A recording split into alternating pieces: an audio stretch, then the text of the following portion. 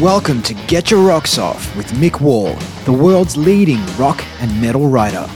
Each week, he'll unpack stories that you won't find in print. So pour yourself a Jack and Coke and get ready to get your rocks off. This episode is brought to you by the Get Your Store. For all of your Get Your Rocks Off merch, including t-shirts, face masks, and yep, Hotel Tropicana coffee mugs, head over to getyourstore.com.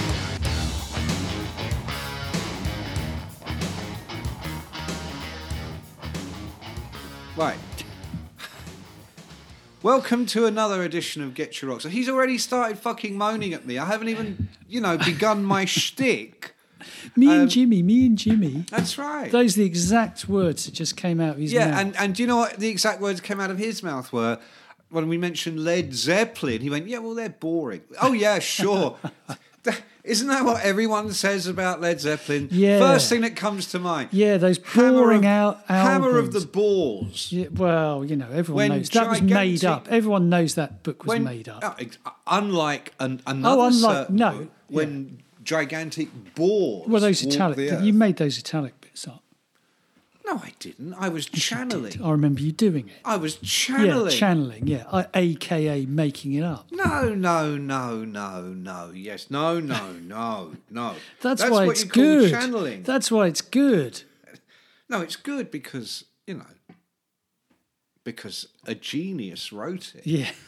Now, look, we need to go back a bit here. Today's podcast, I was amazed. We were trying to discuss what we were going to do today. And I thought... he actually phoned me up to discuss it, which he never does. Well, I phoned him up to explain. I thought Led Zeppelin. I thought, well, how many times have we done them? And I looked.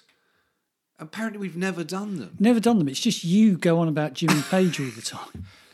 Well, me and Jimmy. We go back a long way. I'd suggest you talk about him more often than he talks about you. That's just a suggestion. Well, you see, you might say that. I do. The best thing Jimmy Page could do, I suggested this to someone who would be really good at doing it, is he should do a sitcom about living next door to Robbie Williams when they were having that battle about Robbie Williams building a massive house.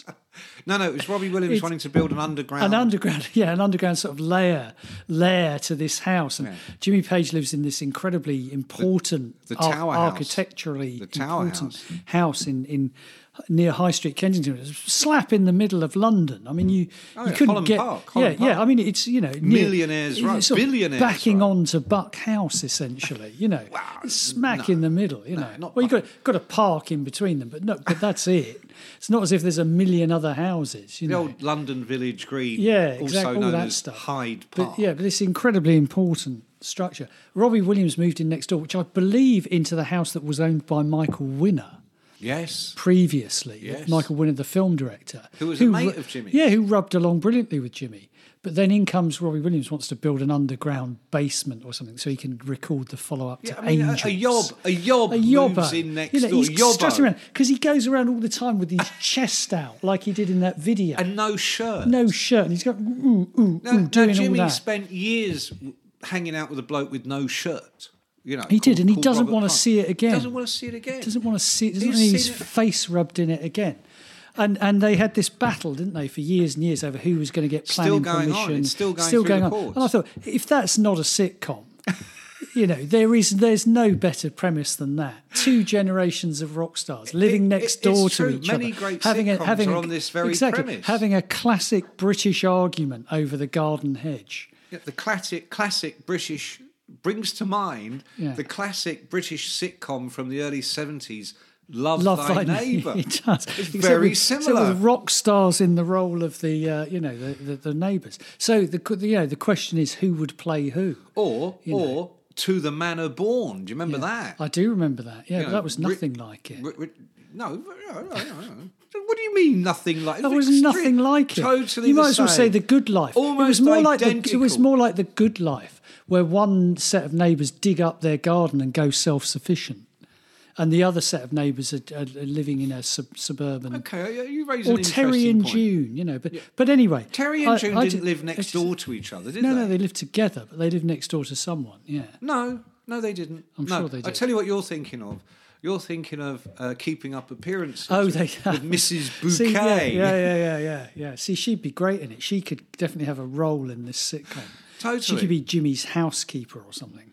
Mrs. Bouquet. Yeah, she'd be splendid. Robbie come round and go, hey up, Mrs. Bouquet. Yeah, but they'd sort of secretly probably get on quite well. They'd probably, do it. Give them one. Yeah, do it. It's Robbie. He can't help himself. With his chest out. Go, no shirt. We're talking about a man with no shirt. Yeah.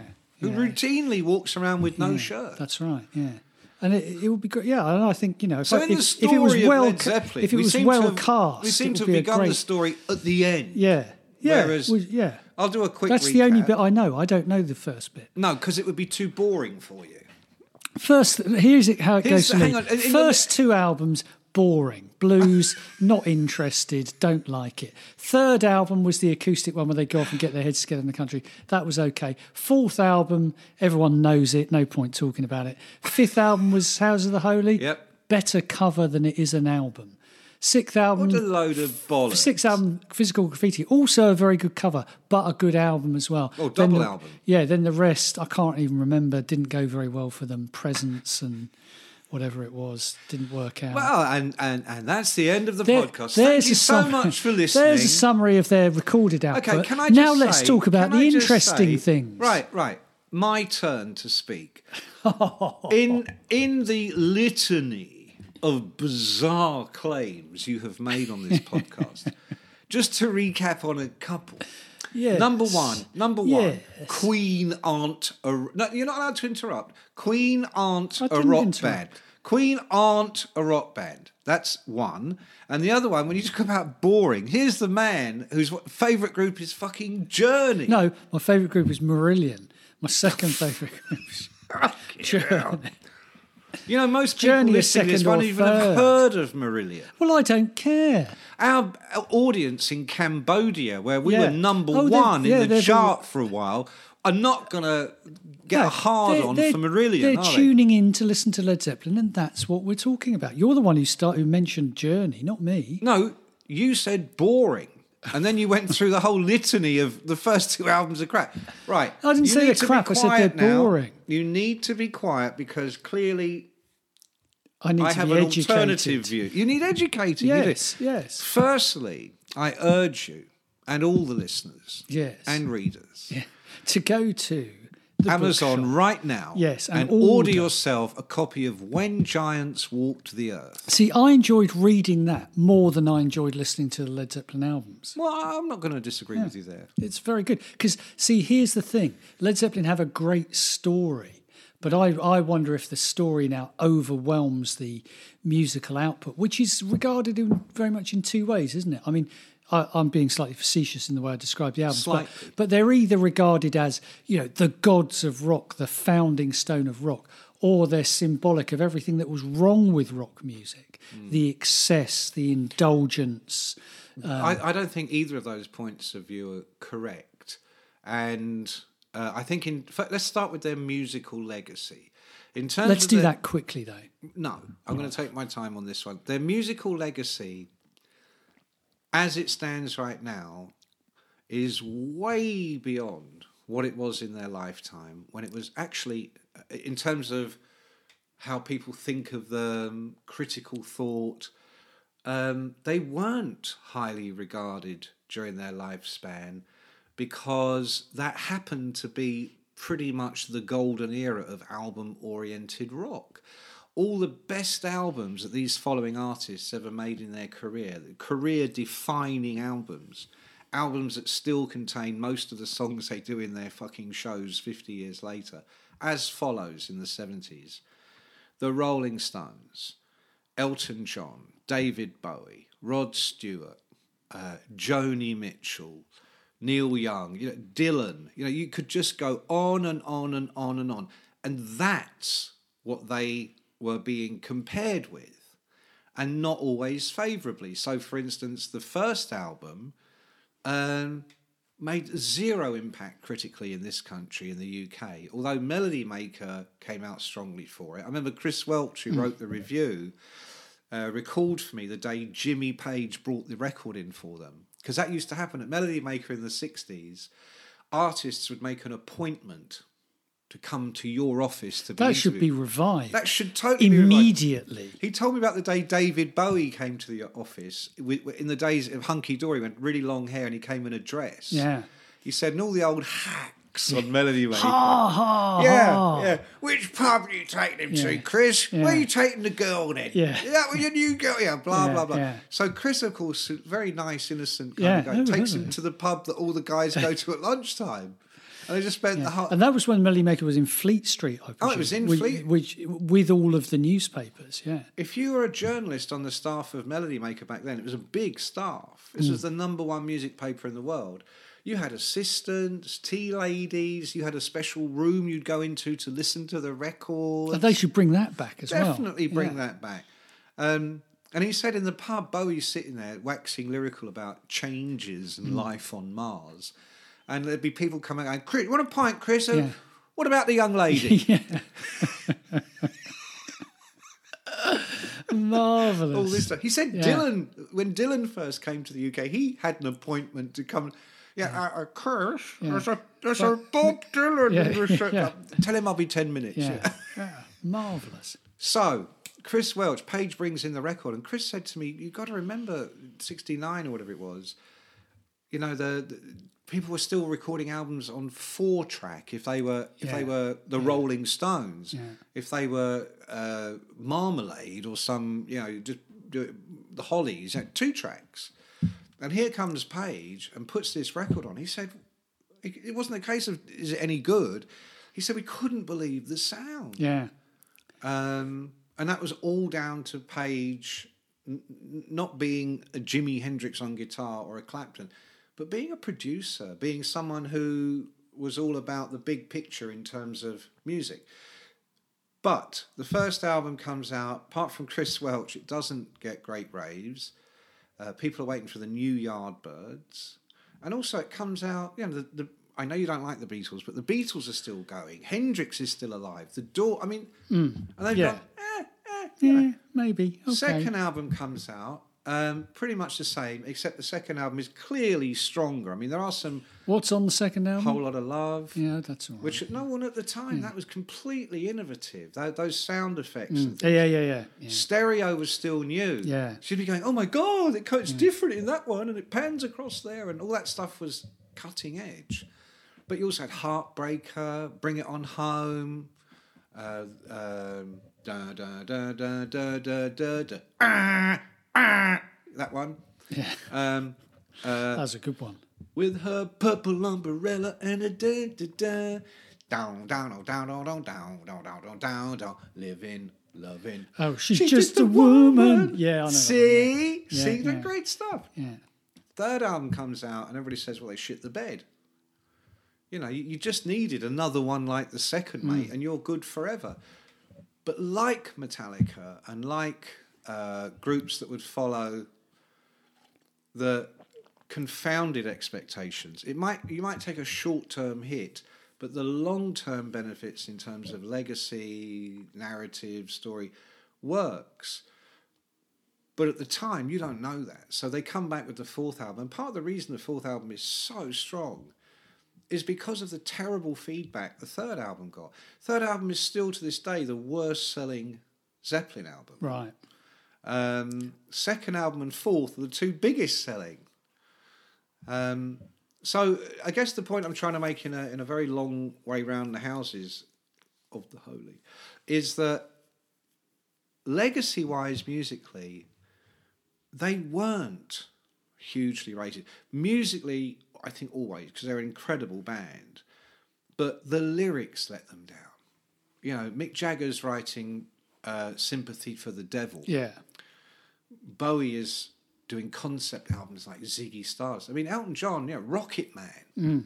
Well, Bernie Taupin, yeah. Well, in fairness, of course, Bernie Taupin. I mean, Bowie was a great lyricist. Rod Stewart wrote great lyrics in those days. Everybody did. And here comes Robert Plant singing about, on Song Remains the Same. Was it sing out Harry, Harry, ooh, dance the coochie coo.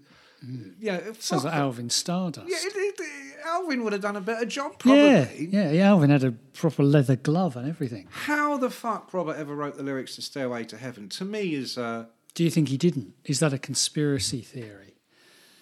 That's why he hates it so much, because he didn't write it. I think there's something to that. I'm not saying he didn't write it. You wouldn't say that. I'm just saying, how come that was the only one he ever wrote? Can I just say legally, we're not saying that. No, not remotely. Not remotely saying that Robert didn't write it. We're just saying he never Where wrote did it another come one from? remotely as good as remotely that. like it, yeah, that's right. I mean, in fairness, lyrics to Kashmir, very good.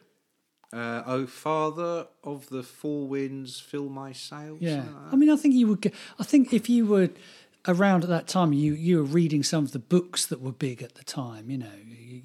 You sort of Lord of the Rings and all the knockoffs and the Mists of Avalon and all that kind of thing.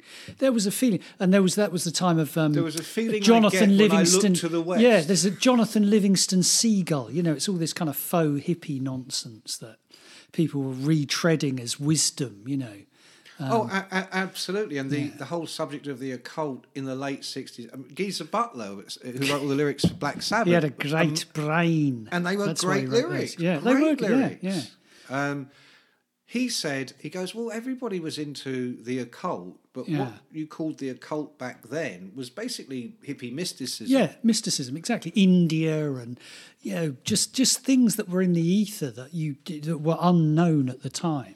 And of course, there's a feeling I get when I look to the west. Yeah. Shadows taller than our souls. Yeah, what does that mean? Did he write that? Those lyrics, that's... Sounds like it's in Lord of the Rings. Bilbo, our shadows are taller than our souls always. Sounds like that. That's where he got it from. Do that again. Bilbo, our shadows are taller than our souls always. But if he's got the old pipe, that'd be more like... Bilbo. Because he's down some sort of hobbit hole or something, Tolkien. And what was he called? Golem. Yeah, the little freaky's a bit like a kind of... I always thought what Tolkien did was he just sort of thought of Grendel and shrunk him right down. You're saying he was a Well, he wrote the Silmarillion. He wrote the Silmarillion, obviously, because he prefigured Marillion. You just thought, I know the godfather of prog. What we're going to need in a few years' time is a name for this band. Well, actually, an interesting point. Thank you. Because Tolkien, Lord of the Rings, absolutely informed Led Zeppelin lyrics. I mean, that's what I'm saying. Plant mentions Golem. I can't remember what the bloody song was. I remember it when we stopped doing this, but there's a really famous song where it's like Golem stole my girl, or Right, yeah. Sabbath, probably Bowie. I mean, probably Uli John Roth. He was into that. Definitely Mark Bolan. Yes, yeah. So anyway, Tolkien was that sort of thing? It was like living at that time was like living inside one of those crystal shops that you find in seaside towns, where you go in and there's a collection of crystals. They've got things like that unicorn statue you've got there. Yes. Well, who doesn't have a unicorn? Yeah, and a one of those Anglo-Saxon helmets. Yeah. Things like they sell stuff like that, crystal skulls. So Zeppelin had all that going on. That's the 70s, essentially. But Robert's version of Tolkien and Golem and all that business was about hopeful hippie mysticism. Jimmy, rather than being Tolkien, was Aleister Crowley. Yeah. Oh, so Mr. Crowley. Let's just get that in. What went on in your head? There's a lyric. I like the way you pointed to your head. Were you channeling Ozzy? You were channeling Ozzy. Yeah, because Ozzy knows. If you see the lyrics to Mr. Crowley written down, obviously they're rubbish. But when he puts it across, you go, "Oh, that's great." Bob Daisley wrote those lyrics. Yeah, did he really? Yeah, no, I'm going to send him your email address because he's very good at He emailing. used to have it because he used to go on and on about the fact that Sharon has, once again. Yeah, because he's in that exclusive club. Yeah, of people who having a beef with Sharon. Yeah, well, you might say that. That's not how I don't, because I've never done anything for her. No, I love Sharon. So anyway... Well, you were going to say anyway, yeah, Aleister Crowley. You interrupted, you mean? Jimmy Page... Jimmy Page's reference points. Alice, when do you think that came along? Because the most amusing thing about Page is that very early footage when he's about 14. I don't know if you've seen it. And he's, he's being interviewed as a schoolboy. And he's well, my ambition actually is to become a guitarist, maybe, or perhaps a choir master. And he's obviously very middle class and single child. Yeah, so he's he's like little Lord Fauntleroy, and then like 10 years later. He's worshipping the devil. What the hell happened? Worshipped the devil. That's a simplification. Okay, we'll come Well, if you shut the fuck up, I'll tell you. I'm setting it up for you, and you're supposed to come in at that point. Give me a chance. What happened to the boy? I was waiting. Get on it. You need to wave a fucking flag, mate. Get on it. You've got to stop, otherwise you don't. So he's first started reading Aleister Crowley while he was at school. Right. And by the time he forms Zeppelin in 1968, originally it was going to be the New Yardbirds, but that clearly was a shit name. But in those days, that was a commonplace. The Seekers, who'd been really good beat lots of hits in the 60s, the new Seekers. It's like the great joke in Spinal Tap. We were called the Originals. There was another band called the Originals, so we had to call ourselves the New Originals. It's a great joke. It did happen all the time. No, absolutely, and for commercial purposes. So it's kind of like Led Zeppelin. Who never heard of them? Yeah. The new, not the Seekers. Sorry, the Yardbirds, the New Yardbirds. Yeah. Oh, that's interesting. Yeah. But if you want to know why they changed it, it's pretty obvious. But it's in the book if you're that bothered, or Google. Give a shit. Here's the point. The point is by the time Zeppelin come along, his interest in Aleister Crowley is already very, very deep. Him and Brian Jones. And how Crowley's still alive at this point? Is he? When does Crowley? No. He died earlier in the century. I think like in the 30s or 30s. Did he? I thought it was later than that. I don't know for sure, but I kind of thought he died later than that. No. Okay. No. But I mean, incredible fit. We could do a whole podcast on Crowley's achievements, but the point being, he was already such a serious student, not just of Crowley, but his teachings, for want of a better word, his many books, that he'd begun a collection of Crowleyana, which by the time I met Jimmy in the 80s, Jimmy had the largest collection of Crowleyana in the world. Wow. And outside of because all I want to do now is say Aleister Crowley's sort of he had a laws, didn't he? He's like one of those guys here. I'm going to invent a load of laws. That's what I'll do. Well, do what thou wilt shall be the whole of the law. I mean, you just sit at home and go. If you come up with that one afternoon, you go, yeah, that's good. Well, I like that. It didn't quite work like that, but. No, because what Crowley I'm not was saying it was a load of old rubbish. But what Crowley was referencing were what are known as ancient grimoires. Yes. Kind of reference books. I know what a grimoire is. Yes. Of course you do. So Crowley was taking that material and, if you like, interpreting it, which is packaging it up and selling it to his followers is what he was doing. Yes. Yeah, all good gurus. That could be one way of looking at it. All good gurus need to have a bit of a grift about them. But otherwise they're not going to get anywhere. Uri Geller here. No. Uri Geller phoned me up once. We'll get on to that. Yeah. I've always thought of Uri as a bender. A spoon bender. Spoon bender, yeah. And he did move the ball on the penalty spot when England played Scotland that time. Momentous, magical moment. Yeah, that's right. That you would use your powers. Were Aleister Crowley still alive? That's the kind of thing I think he would have done. The ball on the penalty spot. 66 World Cup. Did he stop that one from Jeff Hurst bouncing down over the line? It's a little-known fact that Zeppelin were working on a new album at the time of Bonham's death. Working title, Penalty Spot. Yeah, that's right. And it would have been better than the ones they'd just done. Move the ball. Let's be honest, they'd gone right off the boil by the time. Well, they had, but there's reasons for that, and we'll get to that. But I guess what I'm trying to say is that Crowley thinks he keep doing it. So he's got this massive collection of Crowleyana, which goes to the point where he buys his house, doesn't he? He buys the house that Crowley had. Boleskine House on the banks of Jocko Lake somewhere. Loch Ness, is it? Or Loch...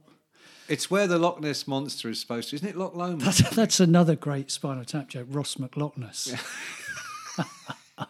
All right, if we could drag it away from that for 1 minute, let a man speak and he'll tell you about Crowley's philosophy, which in the 19th century and early 20th century, one of the reasons he became so popular with the Beatles and Zeppelin and all that stuff is because it kind of prefigured some of the ideas that then became very prominent in the 60s. Personal freedom, personal choice, do what thou wilt shall be the whole of the law.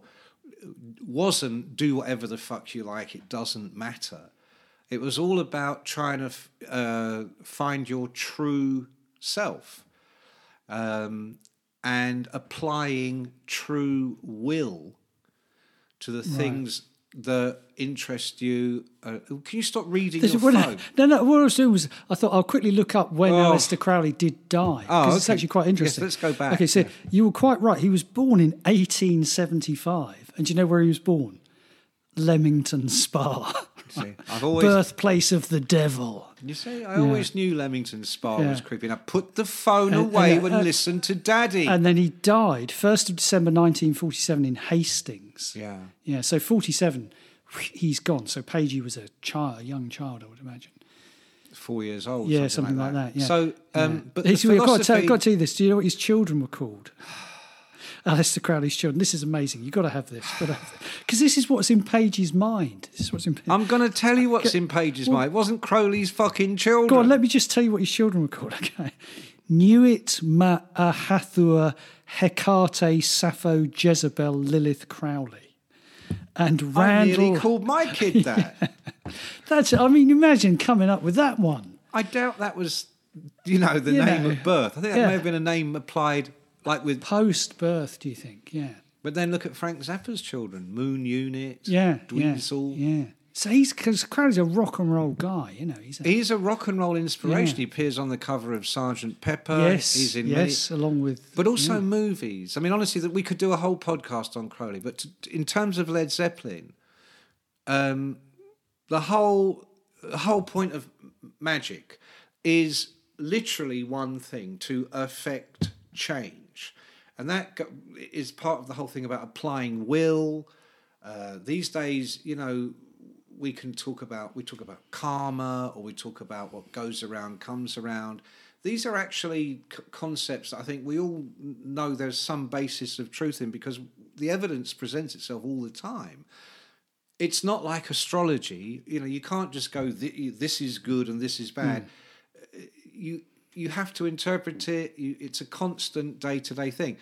Page's thing, and Crowley talked a lot about every book he ever published. He would perform rituals to ensure a good outcome for the book. And Page takes this on board with Zeppelin, because Zeppelin is Jimmy Page's fucking dream. Yeah. It wasn't Robert Plant's, and it wasn't Bonham's or John Paul Jones. John Paul Jones's dream was to transition from a very lucrative career as a session musician into something more meaningful, because it was the late 60s and look what's going on in the crazy world of rock. Bonham, give a fuck as long as he could hit things. Is it well paid? Do I get to hit things? Yeah. It could be Led Zeppelin. It could have been Rod Stewart and the Faces. That's not his thinking. Plant, he wanted to be in Moby Grape. He wanted to be in San Francisco and wear flowers in his hair. And you can see that totally in the career he's had after Zeppelin and before. Yeah. He's about hopeful. He's about love your brother. Page, who forms this group. Robert was third choice singer. Bonham was like third choice drummer. Jonesy was Jimmy's mate who did all the sessions with him and was an easy fix. Very talented and totally up for it. Yeah. But the other two had to be wooed, had to be found, and they weren't first choices. So this is all Jimmy's concept. And he applies in his own way.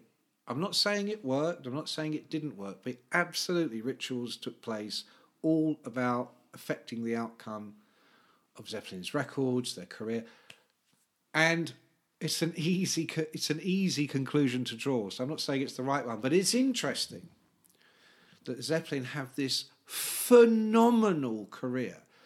That they were outside the Stones in '73 were the biggest rock and roll band in the world. Zeppelin were outselling them in America tickets 2-1. The Stones, people forget the Stones never sold millions of albums. They did good. Zeppelin was selling tens and hundreds of millions. The Stones had endless brilliant hit singles that Mum and Dad, I Can't Get No Satisfaction, Brown Sugar. Zeppelin, nothing. No singles. Nothing. Yeah. I mean, Whole Lot of Love was released to radio in America and then withdrawn on Page's orders. Whole Lot of Love was a hit in the UK because CCS did a version of it which became the theme tune to Top of the Pops. Yeah.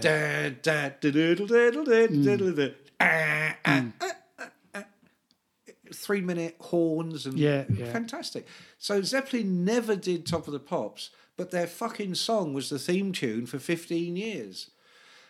So there are all kinds of aspects to Zeppelin which do make it seem extraordinary. Not that they did well, but they did so well. By 19... So you're saying it's because of the magic that they did well? Because Pagey... I'm not going to say that. Yeah. I'm not going to say that. But you might say Pagey might believe that. I think Page definitely believes that, and I do believe that. But as you say, one of the laws of magic, one of the laws is that, yin and yang, karma, for every it comes back. White there's black and all the rest of it. So this is why terrible things befall them. Well, is that part of the theory? Absolutely. It gets confused also because in that era, like we mentioned Geezer. Yeah.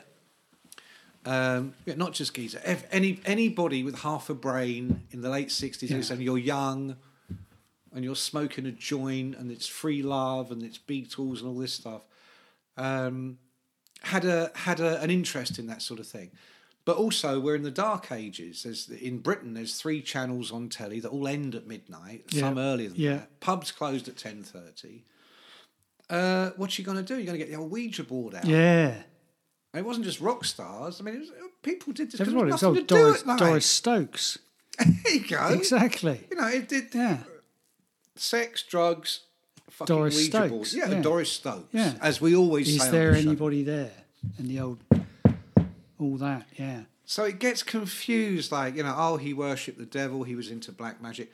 No, he was a serious student of Crowley. And there are lodges all over in Berkshire alone. Sorry, we're not in Berkshire, we're in Oxfordshire, but we're on the border of Berkshire. I happen to know that in Berkshire alone, happens to know. Yeah, there are over 90 different lodges in Berkshire alone. Of what? Masonic lodges. Yeah, but also other brotherhoods which are more connected to what Crowley believed in.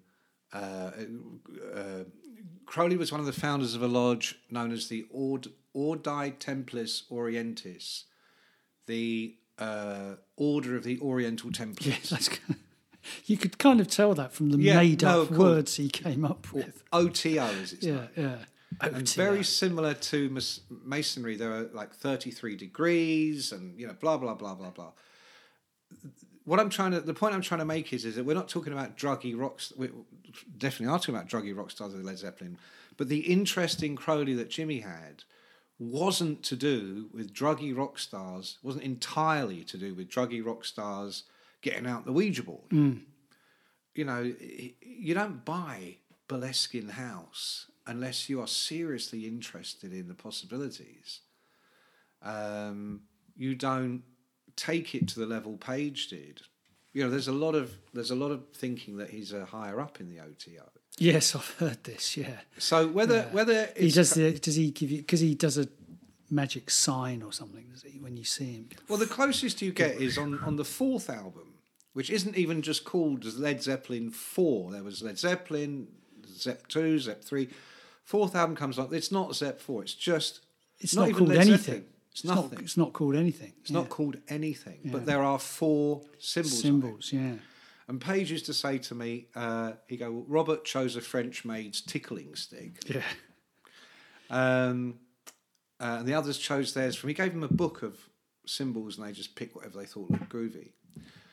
But Jimmy's symbol wasn't in that book, because what we now call Zoso, which isn't what it's called, but that particular symbol is more familiar to those with a serious interest in the occult. So he's trying to give them the old wink. Yeah, well, it's all about tipping the wink. To those that know. Yeah. And for those that don't, doesn't matter. You don't know. Still enjoy it. Still enjoy the music. And the closest I ever got to him telling me what that meant was he said, let's just say it's invocative. And one of the absolute tenets of occult thinking, as championed by Crowley, was to invoke often. You know, you don't do a ritual once. It's not Christmas. You know, don't do it once a year and get all your mates around. Yeah, it's a lifestyle, and it's to invoke often. And what he's basically saying there is, I invoke often. To invoke often is the secret of life, if you like, because it can't always be measured in wealth or success, but it can be measured in being one of those people who just are a force of nature. Yeah, yeah. But then you would say, I mean, if you were following the logic of this, you would say, well, Pagey, what happened to the last, ever since Led Zeppelin broke up? Okay, well, heroin, that's what happened. Right. You know, by the time you get to... And what did Alistair have to say about that? Well, Alistair Crowley took every drug under the sun. Yeah. But his basic philosophy seemed to be have a good time all the time. that was sort of how it boiled down. Well, you could boil it down to that, definitely. Yeah. But in Crowley's mind, thinking, it wasn't like I'm now a junkie forever. These were things you took to get you into that kind of hypnotic state. You know, it's interesting. It's a bit of a grift, and it's a bit of a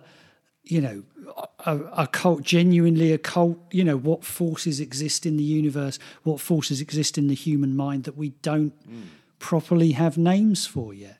And you'd be entirely open to that. You'd be foolish to think that we're at a point of discovery where we understand the universe. Of course we don't. We haven't got a clue what makes the universe work, what makes us work. So, all of these things are, they're probably hinting at some kind of principle that we don't yet understand, which is incredibly interesting. But it's got this edge of a grift on it as well, which is like it has to be sold in a certain way, and it always kind of benefits the person that's doing the grifting. It's sort of like Crowley's not taking heroin because it feels good. He's taking it because it's going to take him to a real special place, and I'm going to come back and tell you what it was like. Well, that's a true point. But in the case of Crowley, how many junkies do you know? Productive junkies. Form brotherhood. Yeah, that's right. Yeah, exactly. You can't. Yeah, there needs to be something more. Yeah. I mean, he had the place in Greece, Thelema. Yeah. He inspired scientists, thinkers. Yeah, he was a genius chess player. He was a mountaineer. Yeah, and this wasn't a guy sitting around... He's a genuine explorer. He's looking for some kind of truth. Yes. Yeah. In Page's case, I think now we do boil it down, because by the time you get to 73, and they're when the fourth album came out in America, there's this old footage when I was doing my book. You find this stuff, and there's this news item, CBS News in New York, saying, I think it was like January 71, something like that, and it was saying officially as of today, that Led Zeppelin are bigger than the Beatles. Right. Their album just overtook whatever it was, fucking Abbey Road or something, at number 1 in the American charts. And in the readers' poll in Melody Maker that year, for the first time since the Beatles had been around 8 years before, Plant is the best singer in the world. Zeppelin are the best group in the world. There was this real changing of the guard. But by the time you get to 73 and they're on the private plane and they've got the private doctor and the underage groupies and the whole thing, here's a man who, as far as Lucifer Rising. Oh, Kenneth Anger. Kenneth Anger was working with Jimmy. And Kenneth Anger, super serious about the occult, fell out with Jimmy because he said Jimmy was taking too many drugs, not being serious enough about the work. And they had a really big falling out, as you can do with heroin addicts and crazy people like Kenneth, or intense eccentrics or whatever. And Kenneth put a curse on Jimmy, known as the Curse of King Midas. What a bastard. Well, the Curse of doing that. The Curse of King Midas, interesting one, because this is 1975 at this point. Yeah. Physical Graffiti is out. Yeah. And as you rightly say, there are only 2 more albums after that, and neither one of them, in my view or your view... There you go. People have doubted my Led Zeppelin expertise, but I turned out to be right. The Curse of King Midas turns you into a gold statue. Right. So you are a golden statue that everyone goes, oh my God, did you see the golden statue? But you are a statue and you become immovable. You are frozen. And I find it very interesting that Page remained frozen in time. Yeah. My firm impression of Jimmy is he's been frozen in time. Yeah. I always used to call him the Miss Havisham of rock. Yeah. Because he's still waiting for Led Zeppelin to do that next album. Yeah, that's true. Yeah, and he lives in his house and he's all like covered in cobwebs and stuff. Well, no, he's not. You know what I just thought of as well, which we should have said at the start, is now it's obvious why he did the soundtrack to Death Wish 2. Because he lived next door to Michael Wimmer. Oh, yeah, so I should have said apparently that. The story goes Michael Wimmer came and knocked on his door. Yeah, said, Yeah, could you just knock one off for me? Yeah. Here's an ounce of coke. Yeah. What do you reckon? Yeah. Jim's like, yeah. So, yeah, you're right. He goes to this state of stasis after Zeppelin crumble, and he just becomes the curator of their legacy. Every time I interviewed Jimmy fairly regularly for a long period of time, until I did the book, that was the end of that. Jimmy, hello, call me back, Jimmy. Jimmy, call me. Are you there? Yeah, are you there? I think we've been cut off. Does this number still work? Do you remember me? It's coming up as blocked. We were friends. Yeah. Well, I thought we were. Never mind. So there's a lot of that, and I, to me, it is interesting because in all those times I interviewed Jimmy, from when I first met him up to just a couple of years before the book came out, he was always telling me. I said, "So what are you doing?" And he's like, "I'm working on this new music. It's going to be great. Probably out next year." Now, the last time a record came out that was new, that had Jimmy Page on it, was 1997, which was the second Page Plant album. Yeah, which was as close to being Led Zeppelin as he could get. Yeah. Way more than the first one, which had all the Egyptian musicians and had. Didn't he do something with Paul Rodgers? That was the Firm. The Firm. That was the first group he had after Led Zeppelin. Yeah. Bad Company and Zepp were both managed by Peter Grant. Both on Atlantic. Yeah. And although Peter was completely out of the game by then, Phil Carson, who'd been the president of Atlantic in the UK, everywhere outside America, was the guy who got Paul and Jimmy together. Right. And it was a great idea. I mean, it wasn't the greatest group. No. So the point is that he did try. He did try at some point.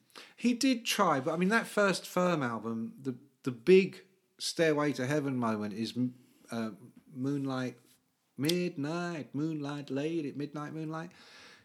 That was a Zeppelin song that would have been on the next album had there been a next album. But again, that he'd been tinkering with for years. So in typical kind of junkie fashion, here's a guy in a new group doing their first album, and he's pulling songs out the drawer he's had lying around for years. Yeah. He just hasn't got it in him to come up with be as prolific as he had been. But I was talking for the update of the book, I was talking to Tony Franklin, who was the bass player in the Firm. Yes. And also Paul Rogers. And I was saying to them, I remember back in 84, I remember they made a huge thing about, if you go and see the Firm, there will be no Led Zeppelin songs, no Bad Company songs, no Free. So you went, why do I want to go and see the Firm then? Well, a little bit. Yeah. I mean, really. Yeah. Because if they'd done that, people had gone, oh no, that's terrible, you're selling out, yada, yada, yada. I mean, even Plant didn't do Zeppelin songs in those days. Cut to now, when after Paul Rogers has been in Queen. Yeah. And Jimmy's formed an even better band than Led Zeppelin with David Coverdale. These days, if the Firm got back together tomorrow and didn't even make a record, they just went out and did festivals. Yeah, and played Free and Led Zeppelin. Right. They'd clean up. Yeah. Wouldn't that be amazing? It would. Come out, opening number. All right now. Why not? Kossoff's dead. Yeah.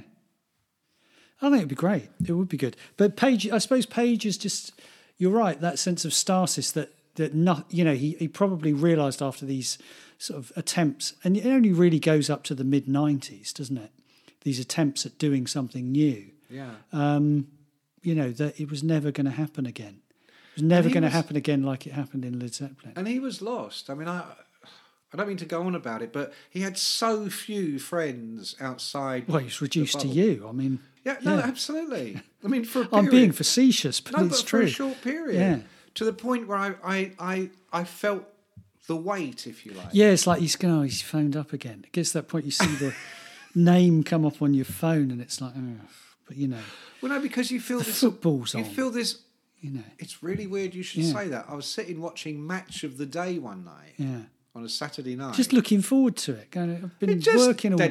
I wonder how United got on or whatever. Kids in bed. Fucking, here we go. Yeah. Phone rings. It's Jimmy. Yeah. And it's when I just got up, probably. I have no idea why he rang, because he likes football. I have no idea why he rang me at that time of night. But as well, I was writing the book. And the book came about was I wanted him involved. I wanted to be transparent. Yeah, I can imagine the imagine the email you first constructed. That was a letter. I wrote a letter. I was posting. This is the days Did you send it by Raven?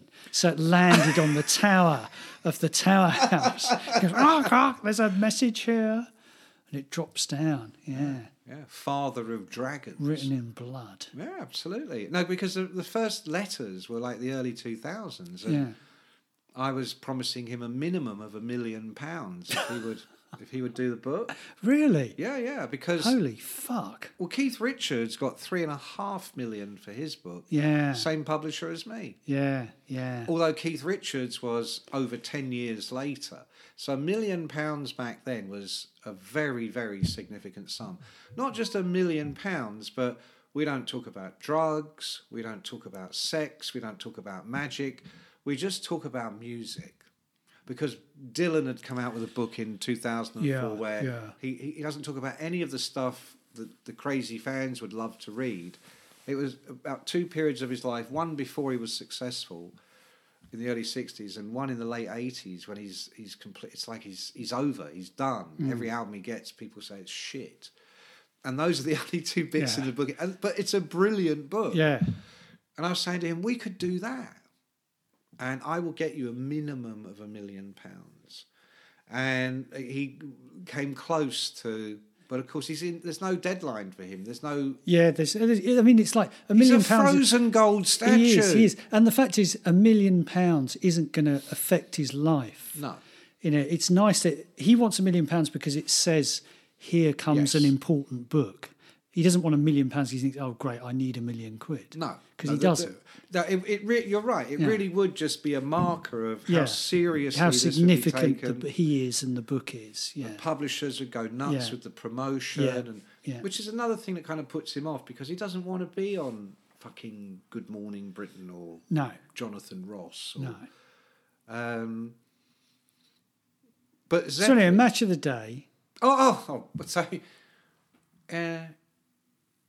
I actually can't tell you the actuality, because it was I wouldn't be thanked for it. Yeah. But he put the old King Midas on you. What's that? Sorry, he put the old King Midas on you. Do you know when I was working on the book? It was the first book I'd ever done where there was, because in the end he didn't do the book, and the publisher said to me, "Look, just do it. Just do a Zeppelin book, and if you don't do it, we'll get someone else to do it." Yeah. And I went back to Jimmy and said, This is what they're going to do. So I'm going to do it, but here's the thing: is I'm your guy. Yeah.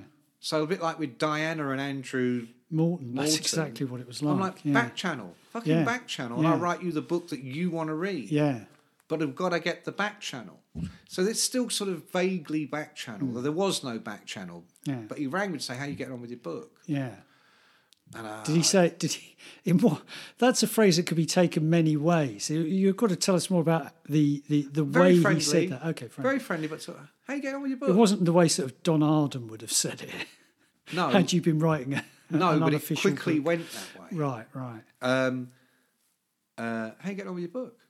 And I'd just literally the day before I'd interviewed Donovan because Page and Jones played on a lot of significant Donovan hits in the Hurdy-Gurdy Man. Whatever the other ones were. Did you ever see that TV programme Britannia in the last couple of years? Oh, it's fantastic. It's like Game of Thrones, but for the... Oh, I know what you mean. Yeah, it's all like Anglo-Saxons or whatever running around and cutting each other. The Druids, the Romans.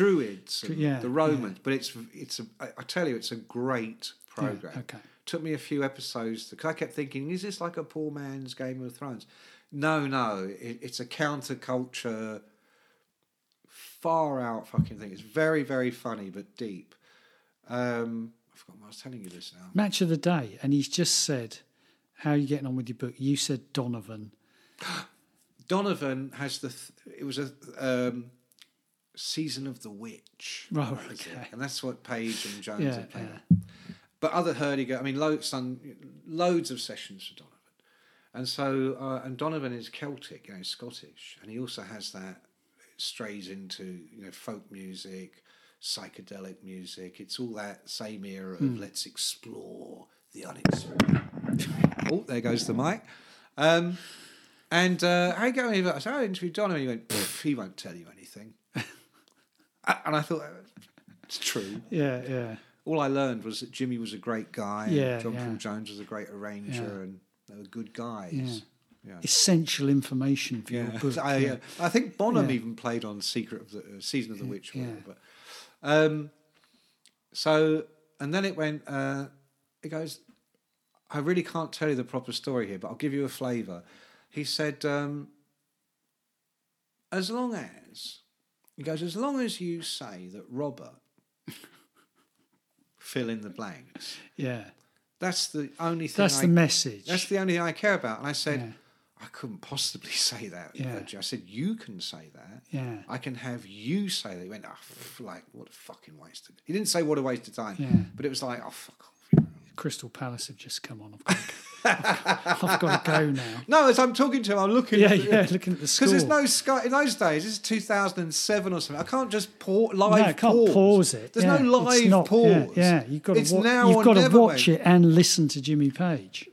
So, and that was our kind of last conversation before the book was done.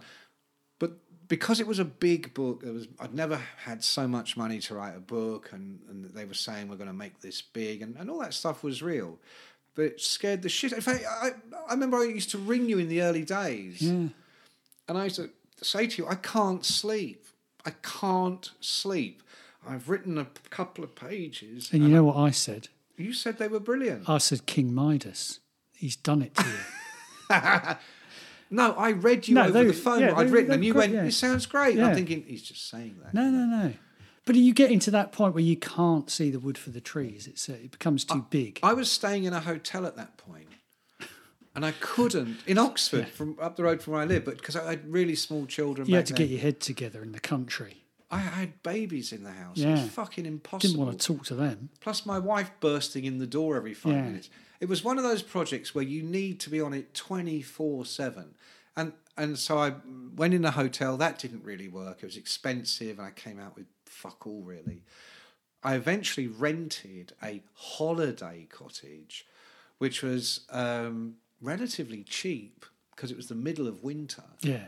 And I was there for 6 months. And I literally, in the morning, if I had a thought, I'd go and write it down. 11 o'clock at night, something, go and write it down. You know, you can only do that really on your own. But while I'm staying in this cottage, I start having terrible nightmares that are so vivid. It's not like, oh, I've had a bad dream. Quite often I couldn't remember if it had actually happened. Yeah. There was one dream where every window in the place just smashed. There was one dream where I'm asleep in bed and every window in the place smashes, and I wake up and I can't remember the actuality, but you know, there's a clear message from Jimmy saying this is just the start. You know, just fucking stop right now. And that went on and on and on. That's quite scary. I was scared. I was genuinely scared. There were other nights I'd have pains where I could not sleep. But I wasn't awake enough to say, okay, well, I'll have a cup of tea and do some work. I'd just be sitting on my bed in the middle of the night in pain. It's fucking bizarre, man. Fucking bizarre. But it became the best book I'd ever done, because it's such a great story. But it's only a great story if you, like you said, understand that Hammer of the Gods is sort of a cartoon version, an entertainment. But I wanted the truth. Yeah. And so I don't doubt for a second his occult experiences and knowledge and involvement is 100% genuine. We've inched towards that. He says to me, well, let's just say I've always been interested in alternative religions, East, West, wherever. And I've spoken to millions of that are into mysticism and Eastern religions. They never put it to me like that. So it's a real subject. It's something he's really interested in. And I think you can see that seeping into a lot of Zeppelin's work. And the way they presented themselves. You know, we will not have a title on the album. They didn't have although the fifth album was called Houses of the Holy, there was nothing on the cover. No, that's right. It doesn't say. Paper band around it. We will not release singles. I mean, this is in the 60s. What the fuck are you on about? You're going to release singles. How the fuck can we work this? Well, they just have to buy the album, won't they? Yeah, but they won't buy an album unless it's a hit single, won't they? Yeah. So, fascinating stuff. But at the time, they weren't they were not regarded as to where they are now. And after they broke up, don't forget, Punk comes along in 77, which really fucks Robert up. He cuts his hair, he wants to do shorter songs. Page has a more musical interest. He thought Rat Scabies was an amazing drummer. He loved The Damned. Right. Well, they had that Dave Vanian as a vampire singer and Rat Scabies as this kind of mini Bonham. Fucking animal on the drums, but a great player. I used to know Rat, and he goes, oh yeah, Jimmy comes over, yeah. Goes on a bit about the magic, you know. And then Jez Coleman, Jimmy and Jez, apparently, because Jez deep into the occult. Yeah. Or Jazz, sorry. Jazz, whatever he's called. Yeehaw. Yeah, that's what he's called. Yeah. And this is why he doesn't get on with Robbie Williams. Robbie just he won't put up. He won't. You know. Robbie's going magic. If you say magic to Robbie, he thinks of Paul Daniels. He does. Ali Bongo. You know. Robbie starts going, could it be magic? Magic. Oh, yeah. He did. Could it be magic now? He did that one, didn't he? Magic. That's what he does when he sees Paige. When Paige is out in the garden doing the lawn. There's Robbie goes, could it be magic now? And he's Paige is furious. Why you, I order? Just give me a great sitcom. I'll cast it. You could have Jimmy, next door Robbie, and then on the other side of the fence, on the other side of Jimmy's fence, you've got Ozzy. No, you don't need it. You don't need it. You don't need it. It's good enough. It's good enough. Okay. You know, Robbie, Jimmy. So at the end of the 70s, Led Zeppelin are regarded as so out of date, uncool. I remember one of the early broadcast interviews with Johnny Rotten on not the Today Show, that's the famous one, but there was a Janet Street Porter weekend show for the youth, you know.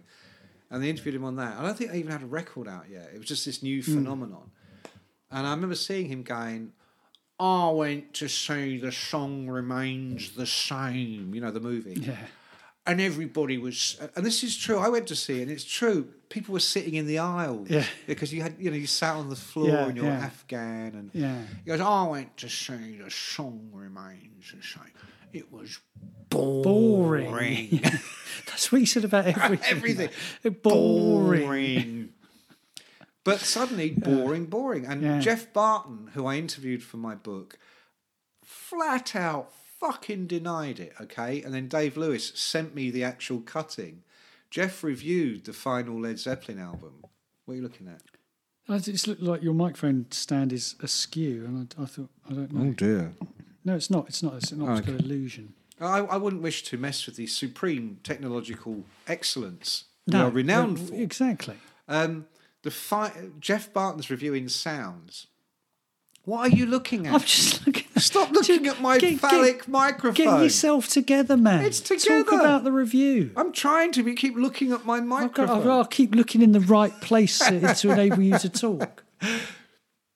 He reviews In Through the Outdoor, gives it 2 stars, and the headline is, "Can the last one out please turn out the lights?" Because there was a Zeppelin on House of the Holy. Turn out the lights. We won't be home tonight. No quarter. And I'm saying to Jeff, so you wrote that review? He went, no, it wasn't me. No, it wasn't me. It wasn't me. And Lewis sends it to me. So, of course, I use it in the book. But I'm thinking, at the time, I thought, why Jeff lie about it? Because by then, I'd hired him for Classic Rock Magazine, and Led Zeppelin for Classic Rock Magazine was like the Beatles for Mojo. Yeah. But he was right about that album, wasn't he? Absolutely. I'm not saying he was right. So it's a valid critical view. Yes. You can argue the point. Yes, but here's the point I'm making is back in 1980, it was the lead review in Sounds. Yeah. Jeff was more than happy to come out and go, this is bullshit. Yeah. Cut to 2007, 2008. Yeah. This is how far Zeppelin's legend has now moved forward. He's not even prepared to admit he said that. Yeah. Because Zeppelin are now so fucking cool. Yeah. So beyond. Which is interesting. And the only reason they are like that is because they broke up. I would say that's almost certain fact. Because if you think about Black Sabbath, if you think about Deep Purple, the ongoing and tortured history. The Rolling Stones haven't made a good album what since the 70s. What they did wrong was keep going. Yeah. They should have just stopped. King Midas. Yeah. That was the best thing that happened to Pagey was Kenneth Anger, King Midasing him. It made Zeppelin the. Before we go, because we're out of time. Just to say, we'll come back to this subject one day. I know you might. That might be too boring for you. Well, after we've done 2 or 3 more on Journey. Yeah. Or how Queen aren't a rock band. After we've come back to Journey and Marillion, then we might come back to Led Zeppelin.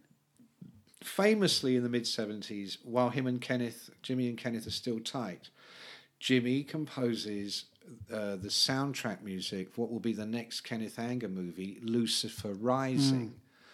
But the project dated back to when Kenneth was best mates with Mick Jagger and Keith Richards. Jagger, shrewd, smart, business first. He sees it as a good dalliance, a good thing to put in the sympathy for the devil. It's pre-Altamont, so any kind of association with the dark side, it's all sexy and cool for Jagger. But post-Altamont, it's like he just doesn't fucking want to go anywhere near that shit. And so now Kenneth's best mate is Jimmy, who is all about that shit. I mean, Jagger was the dilettante. Brian Jones was the one who was really into it, and Jagger despised Jones for that. He just thought he was a fucking idiot, But he wasn't. He was onto something. And so Kenneth gets Jimmy to do the soundtrack. And in the course of the book, I think these days you can find it on the internet, but back then it was rarer than hen's teeth. I got it. It's like 28 minutes long, and it is the most disturbing fucking... It's like a drone. It's like... And I also got the movie again, which these days you couldn't get. Yeah, you could, but then it was like, oh, if you'd seen Lucifer Rising, you've really seen something. You know, right. So I've got a copy of it, and Marianne Faithfull is in it with her lovely jubblies out. And then there's one really creepy scene because there's no like acting, there's no like script. It's just images and sounds and Egypt and all kinds of stuff. And there's one bit where there's this character, bearded, involved in this ritual. It's fucking Jimmy Page. There is no question. Well, go on. Well, no, I was going to say something really stupid that would probably be That's annoying. not like you. No, it isn't. I was going to say, I might call my sitcom Lucifer Rising. It's quite a good name for it. Because Kenneth Anger, I think, would like that. Yeah, I'm living angels instead. Yeah. See, Robbie would be over the fence. Yeah, doing his song, What was that guy, that comedian who ended up doing Buzz Lightyear's voice? I just thought of who I'm going to get to play Robbie Williams, only because he's so intensely annoying and you'd need to embody annoyance to really get across why Page is I'd get that bloke James Corden. He'd be Robbie Williams. Permanently on a diet. But permanently on a diet with the hair. You know, he'd have a wig with the sort of quiff hair. And no shirt. Very around like that all the time. Being, and you just think, I would hate to live next door to that guy. And then you see his little fat fingers coming over the fence. And his little face. And like that. There you go. Pagey, you know, I'll put the latest planning application in. For my mega basement. Yeah. And we're going to build a church. Yeah, it's going to be, church and a gym. Yeah. And a gym. Yeah. It's going to be like LA Fitness, but it's better. Yeah. And Pagey, you know how you like worship the devil? Yeah. I got a song for you. I'm loving angels instead. It's going to be amazing. And on that note. On that bombshell. Goodbye.